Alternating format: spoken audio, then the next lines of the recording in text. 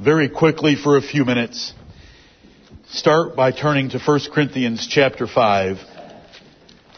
1 Corinthians chapter 5, and let's briefly consider Jesus Christ as our Passover. One of the simplest words in the Bible, full of meaning, the Passover. When I see the blood, I will pass over you. Oh, we have need of that blood. Amen. That when we stand in the great day of judgment, that God Almighty, holy and just, not acquitting the guilty, unable to forgive sinners without a proper substitute and payment, the one who wrote and said, "The soul that sinneth, it shall die." The one that wrote, "The wages of sin is death." That one. When I see the blood, I will pass over you. In 1 Corinthians chapter 5, a chapter about church discipline taught by the Apostle Paul to the church at Corinth, in the 7th verse, we have these words, "Purge out therefore the old leaven, that ye may be a new lump, as ye are unleavened.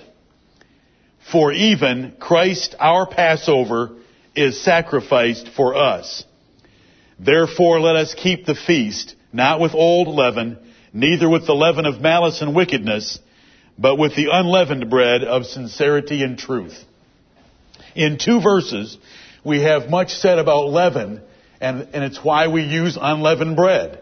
Jesus used unleavened bread because the bread he used for the institution of the Lord's Supper was at the Passover. And there was no leavened bread in that room at the Passover because they had to use unleavened bread. Right. But far beyond that, there's significance in using unleavened bread because leaven is viewed in the Bible as sin. And here we're told that we are an unleavened lump. Our sins have been put away by Christ, and we are to partake of this supper with the unleavened bread of sincerity and truth. That is not having known sin in our lives. But the point that I really want for you to see is even Christ our Passover is sacrificed for us. Jesus Christ is truly, from the Bible, the fulfillment of the Passover lamb. And Jesus Christ was sacrificed for us as a lamb every year was sacrificed for every household. Come back to Luke chapter 22 and let's read about Jesus Christ at his last Passover. Luke chapter 22. We have several new members, some taken in a few weeks ago, some taken in today. We're going to have the Lord's Supper with them momentarily. We want them to understand the beauty of the Old Testament Passover fulfilled by Jesus Christ and fulfilled by the New Testament Passover, if you'll allow me that use of words, called the Lord's Table and the Lord's Supper. We do not make any big deal about the Jewish Passover anymore because it has no meaning for us. It has no meaning for anyone anymore to actually observe it. We have the fulfillment of it in Jesus Christ. And the fulfillment is always better than a shadowy picture of a thing. Why look at a shadow on the ground when you can look at the reality in the New Testament and see Jesus Christ as the fulfillment of that Passover lamb?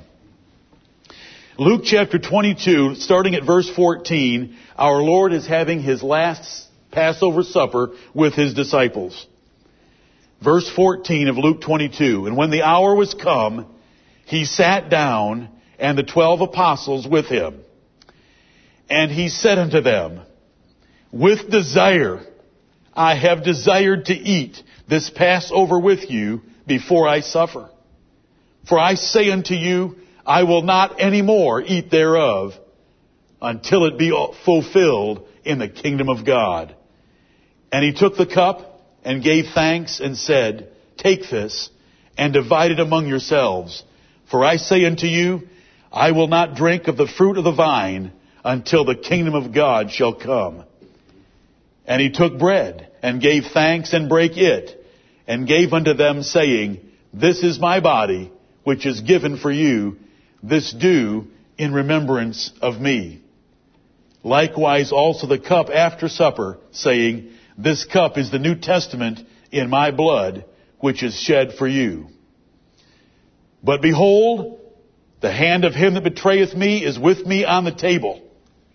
And truly the Son of Man goeth, as it was determined, but woe unto that man by whom he is betrayed. There is our Lord Jesus Christ ending the Passover by saying he would fulfill it, and by instituting the Lord's Supper, which we keep as a perpetual ordinance for the New Testament. There is so much that could be said, and we have but a few minutes. Let's just remind ourselves of some of the basic, important points of the Passover supper of the Old Testament that Jesus fulfilled so that we can rejoice in the blood that was shed for us and sprinkled over us by the electing mercy of a gracious God. Turn back to Exodus chapter 12, a chapter that I hope you were able to read last evening that gives us all the details of the Passover supper.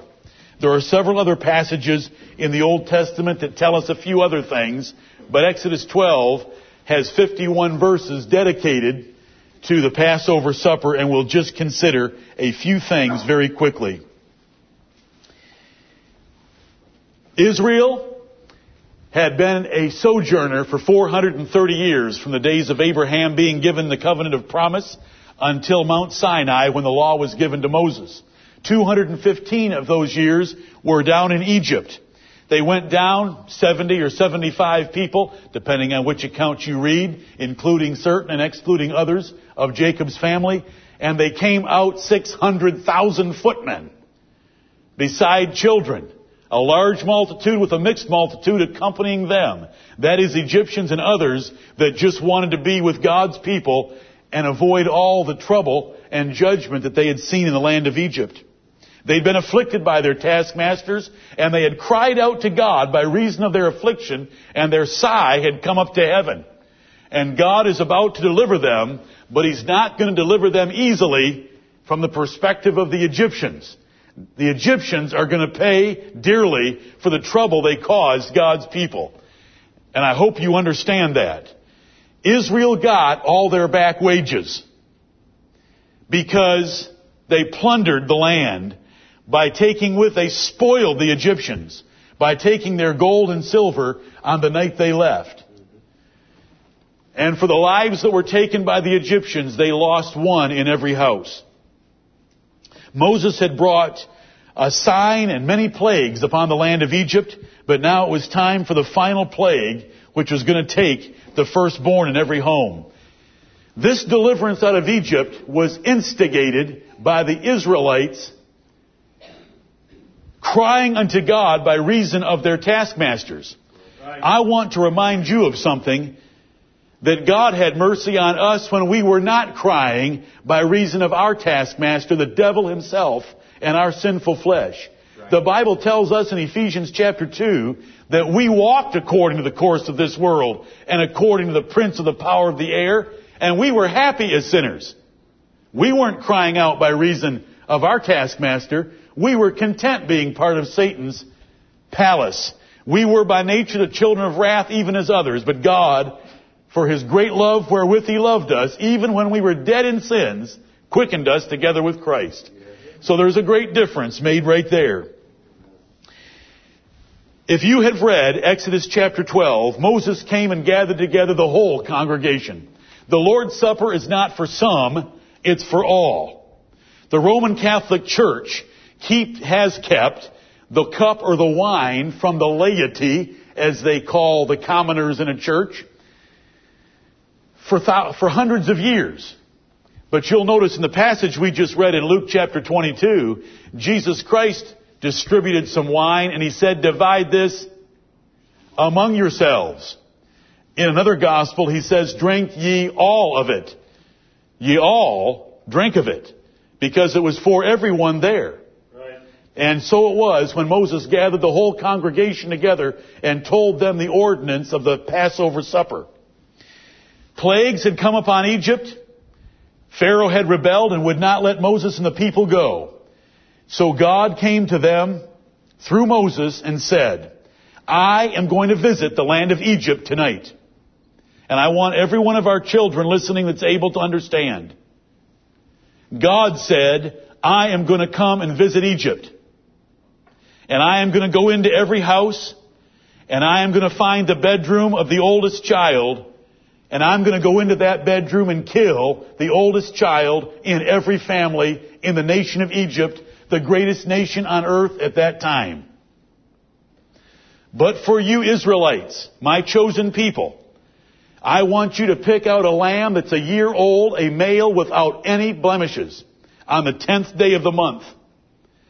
I want you to keep that lamb up until the evening of the 14th day.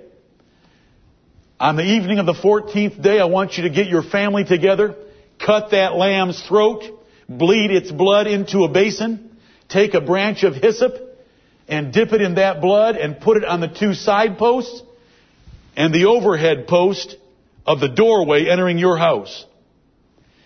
And chapter 12 and verse 13 says, the blood shall be to you for a token upon the houses where ye are. And when I see the blood, I will pass over you.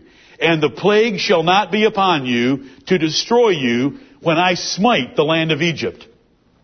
There is a day coming when God is going to judge all mankind and devil kind. They will all be held accountable for their sins. And we want these words to be said of us about a different kind of blood, and that's the blood of Jesus Christ. When I see the blood, I will pass over you. The angel of the Lord came into the land of Egypt that night and passed through the part of Egypt called Goshen, where all the families of Israel dwelt, and saw the blood there and passed over their houses. But every house in Egypt that didn't have that blood, the angel of the Lord, the presence of the Lord came down and went into that house, found the bedroom of that child, and cut that child off. And a cry rose up from Egypt as they found a dead person in every single house. Right. But the Bible tells us not a dog barked in Goshen. Amen. God made an enormous and total and complete difference between the land of Goshen, where His people were, and where the people of the world were in Egypt. He passed through and entered their houses in the dark of the night. At midnight, it tells us, and cut off a child in every house, even among the cattle. Every cow or steer or bull that had opened the matrix or the womb or the cervix of the cattle of Egypt also died. There was death everywhere because God had passed through the land to judge that land for what they had done toward His people. But when He passed through Goshen, He saw the blood over the door, and He said, when I see the blood, I will pass over you. A cry rose up that night. Pharaoh called for Moses and said, get out. You can go do whatever you want to do. Just go do it before we're all dead men. And the rest of Egypt rose up that night and found their neighbors, the Israelites that were closest to them, pressing upon them their gold and silver and saying, just leave us before we're all dead. So they got their back wages. Right. And they got their back justice for 215 years, some of which had been very painful for them as they endured the hard bondage of the Egyptians. But God, when He saw the blood, passed over the Israelites. They had eaten the lamb that night. After they had taken its blood and put it on the doorway, they roasted that whole lamb, the head included. The Bible's very particular. They roasted it. They could not boil it. They roasted the whole thing, and they ate it with bitter herbs and unleavened bread, with their shoes on their feet and a staff in their hand, because they were ready to go. And brethren, when we come to this table called the Lord's Supper, our bitter herbs are the self-examination that we should make to examine ourselves and repent of our sins and confess our sins. And you know, in a spiritual sense, we ought to have our shoes on our feet because we are waiting to go to our Canaan. The reason that we have the Lord's Supper is because He died for us to put into force the last will and testament of God, which is our eternal inheritance. Right. We should be ready to go. Amen. When we take the Lord's Supper, are you ready to go? Are you ready to go to heaven? Are you ready for the Lord Jesus Christ to come? If we've examined ourselves and confessed our sins and repented of them, there should be nothing between us that would offend God. So that if Jesus Christ were to come, we could meet Him confidently, looking forward to being with Him for eternity. Any part of that lamb that hadn't been eaten that night was to be burned with fire and not taken out of the house. And so there was a little ceremony taking place in every home where the children saw the blood of a lamb shed, put over the door, then they ate that meal, then they heard a cry ring through the land of Egypt as their neighbors, the Egyptians, rushed on them to get them out of the land. And they grabbed their kneading troughs, put them on their shoulders, and took off. Because they were going to God's promised land, the promised land of Canaan. That took place that night. That's the first half of Exodus chapter 12. The second half of Exodus chapter 12 is Moses commanding the people of Israel to establish this as a perpetual ordinance, to be kept through their generations, to remember what the Lord had done in the land of Egypt, having delivered them. And so year after year, they changed their calendar because of this event. Right. That's how important their deliverance from Egypt was. How important should it be to us from having been delivered from our sins and the eternal consequences of them? Right. They changed their calendar. The first year of the month, called Abib or Nisan in the Bible, the 10th day of that month, they picked out the lamb. The 14th day of the month, they killed it, called the Passover supper. The 15th and the 21st were Sabbaths to the Lord, and every day in between they had to eat unleavened bread. If you ate leavened bread, you were just killed. That's called the Feast of Unleavened Bread. The Passover supper introduced it. It immediately began because you had no leavened bread at that supper, and it's called the Feast of Unleavened Bread. In the Bible, where you find the words Feast of Unleavened Bread, that's the 7-day ceremony, also called the Passover. Sometimes the Passover refers just to the lamb being killed and eaten that night. Sometimes it refers to the whole 7-day feast. But every year they kept that Passover. And Jesus our Lord, in about 30 A.D., kept that Passover in Luke chapter 22. Right. By God's sovereign providence, a room had been prepared, an upper room, and He gathered there with His 12 apostles, and they had the Passover supper. And at the end of that Passover supper, He took some of that unleavened bread and segregated it from the rest and presented it to them as a memorial of His death, that He was about to die, His body that was about to be torn for our sins. And He did the same with the cup of wine that would have been at a Passover supper as well. This is the Feast of Unleavened Bread. This is the Feast of the Passover. And it was turned into the Lord's Supper by the Lord Jesus Christ, there in Luke chapter 22. No stranger to Israel could partake of it. They practiced closed communion. We practiced closed communion. When the Israelites practiced closed communion, they weren't trying to offend strangers that were among them. Those strangers could partake of them. All they had to do was be circumcised and become a member of Israel. Then they could partake. It didn't matter if you were a Gentile. You could become a member of Israel and be allowed to sit at the Passover supper, but you had to be circumcised to show that you had an interest and an affection for the covenant that God had made with Israel. If you didn't keep the rules, the Lord would cut you off. Were there some rules broken in the church at Corinth in the observing of the Lord's Supper? Did the Lord cut them off? Many were sick, many were weak, and many slept, meaning many were dead in the church at Corinth because they did not keep the rules of the Lord's Supper that are described there, as Paul had delivered to them. Our God cannot pass over sin. The Bible teaches us that very plainly. Our God is holy and our God is just.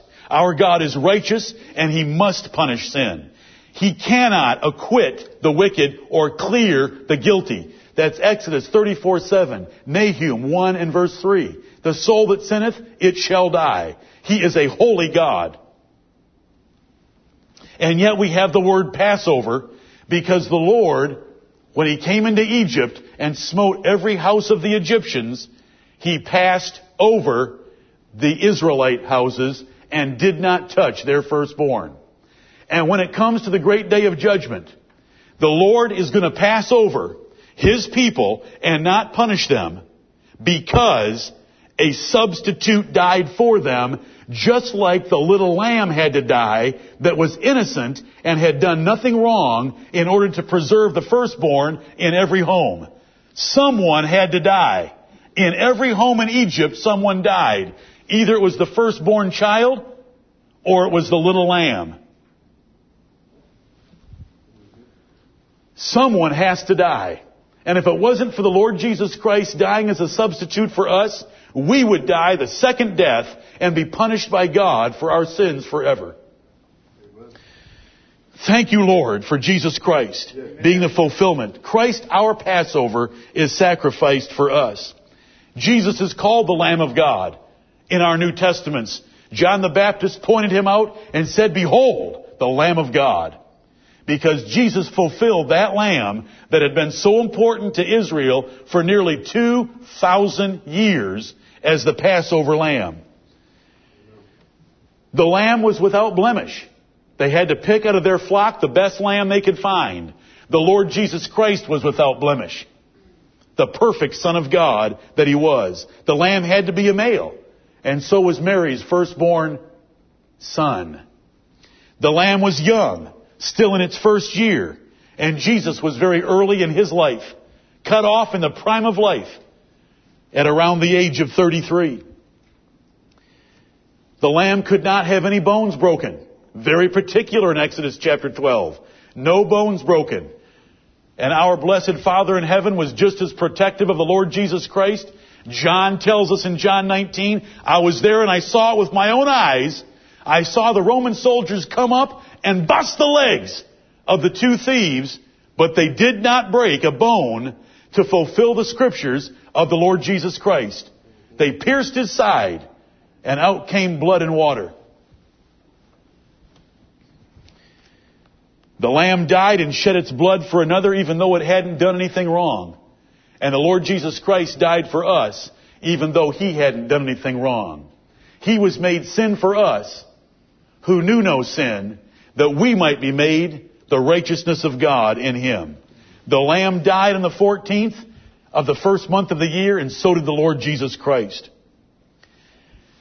The Passover was a memorial feast to remember the deliverance they got out of Egypt. Our Lord's Supper is a memorial supper to remember our deliverance from sin. Right. Salvation was by God's choice. He came into Egypt that night and did not go in to any house of the Israelites, but only into the house of the Egyptians, and not a dog raised its voice or barked against the Israelite. Salvation was unconditional on the part of the firstborn. If you had a firstborn 1-year-old baby in your house, resting in its crib, it did not know anything about the blood on its door. That blood was put there by another. The father of that child took the blood from that basin and put it on the posts of that door, and it was the father's work of putting that blood up there that kept that 1-year-old child from dying. And so it tells us in the New Testament, elect, according to the foreknowledge of God the Father, through sanctification of the Spirit, unto obedience and sprinkling of the blood of Jesus Christ. The blood of the Lord Jesus Christ is applied to us by a Father in heaven that loves us and predestinated us to be His children by gracious adoption before the world began. And He sprinkles that blood upon us through Jesus Christ and by the sanctifying work of the Holy Spirit of God. That is how that blood is applied to us. The blood wasn't offered to the baby in the crib, nor was the blood offered to us. Jesus Christ, we're told in Hebrews 9, offered His blood to God through the eternal Spirit. Amen. And God accepted that blood. God saw the blood, and He passes over all of His elect. Jesus said, not a single one will be lost, but I will raise him up again at the last day. And for that, we are ever thankful. How do we know that blood was sprinkled for us? By the basic evidence that the New Testament teaches. And as many as were ordained to eternal life, believed. The first thing we do is we believe the gospel of Jesus Christ, which shows that God has changed our heart to be like His child. We then get baptized, which is an act of obedience, whereby we give God the answer of our good conscience. Right. We then add to our faith virtue, and to virtue knowledge, and to knowledge temperance, temperance patience, patience godliness, godliness brotherly kindness charity. 2 Peter 1:5-7. Wherefore, if we do these things diligently, we can make our calling and election sure. That's how we know that blood was sprinkled for us. The Passover of the Old Testament was established as an ordinance forever. And the Lord's Supper of the New Testament has been observed for 2,000 years. Just like we're going to observe it. Unleavened bread, wine, remembering the Lord's death till He comes. Right. The feast was a memorial then of a deliverance from Egypt. Our feast is a memorial now of a deliverance from sin, death, and hell. Jesus Christ observed them both. He ended the one and initiated the other. He started the Lord's Supper there at the Passover with His apostles. The bread was unleavened, and so we use unleavened bread because of the way it's described in 1 Corinthians chapter 5.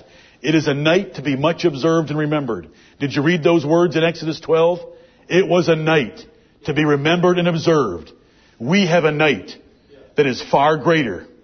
When the Lord Jesus Christ was tormented by Herod's soldiers, by the Jews, and by Pilate's soldiers, and He would not answer a word that would have been sinful or would have kept Him from His purpose. But He laid down His life for us. And the sun and its glories were shut in as darkness reigned over the earth, while Jesus hung on the cross from noon till 3 o'clock in the afternoon. It is a night to be much remembered. And we remember it when we come to the Lord's table. It is not a sad occasion any more than it was a sad occasion for the Israelites to keep the Passover. Right. No one died in an Israelite house. And by God's grace, not one of His elect will be lost. And by His mercy toward us, we shall be saved. Amen. It's a time of celebration. We think and we remember the pain and suffering that our Lord went through for us. But we rejoice at the benefits that were purchased for us by His death. When I see the blood, I will pass over you. We shall stand before the holy God of the Bible in a very short time. And when we stand there, you will hope, and we do now trust and believe, that our names are written in the book of life of the Lamb slain. Right. The Lamb slain. The Lamb slain. It is the book of life of the Lamb slain. Jesus Christ our Lord shed His blood so that all the names that were written in the book of life before the world began, as Revelation 13:8 and 17:8 tells us, will be covered by that blood. And we will sing along with those that I've already mentioned from Revelation chapter 5, Thou art worthy to take the book and to open the seals thereof, because Thou hast redeemed us by Thy blood to God out of every kindred, tongue, people, and nation. That is our salvation. Amen. That is the fulfillment of the Passover. And the Lord's Supper, though so simple, is beautiful in its design. It's beautiful in its object. And it's a night to be remembered that the Lord Jesus Christ died for us and purchased for us the transition into heaven with an eternal inheritance waiting for us. May Jesus Christ be praised. And may you always remember these words. When I see the blood, I will pass over you. And we are not talking about the blood of some little furry lamb. We are talking about the blood of the Son of God who gave Himself for us. Brethren, rejoice in your hearts that we have the fulfillment of the Passover. 2,000 years of Israelites had to play with a shadow. We have the reality. The Lord Jesus Christ, may He be praised.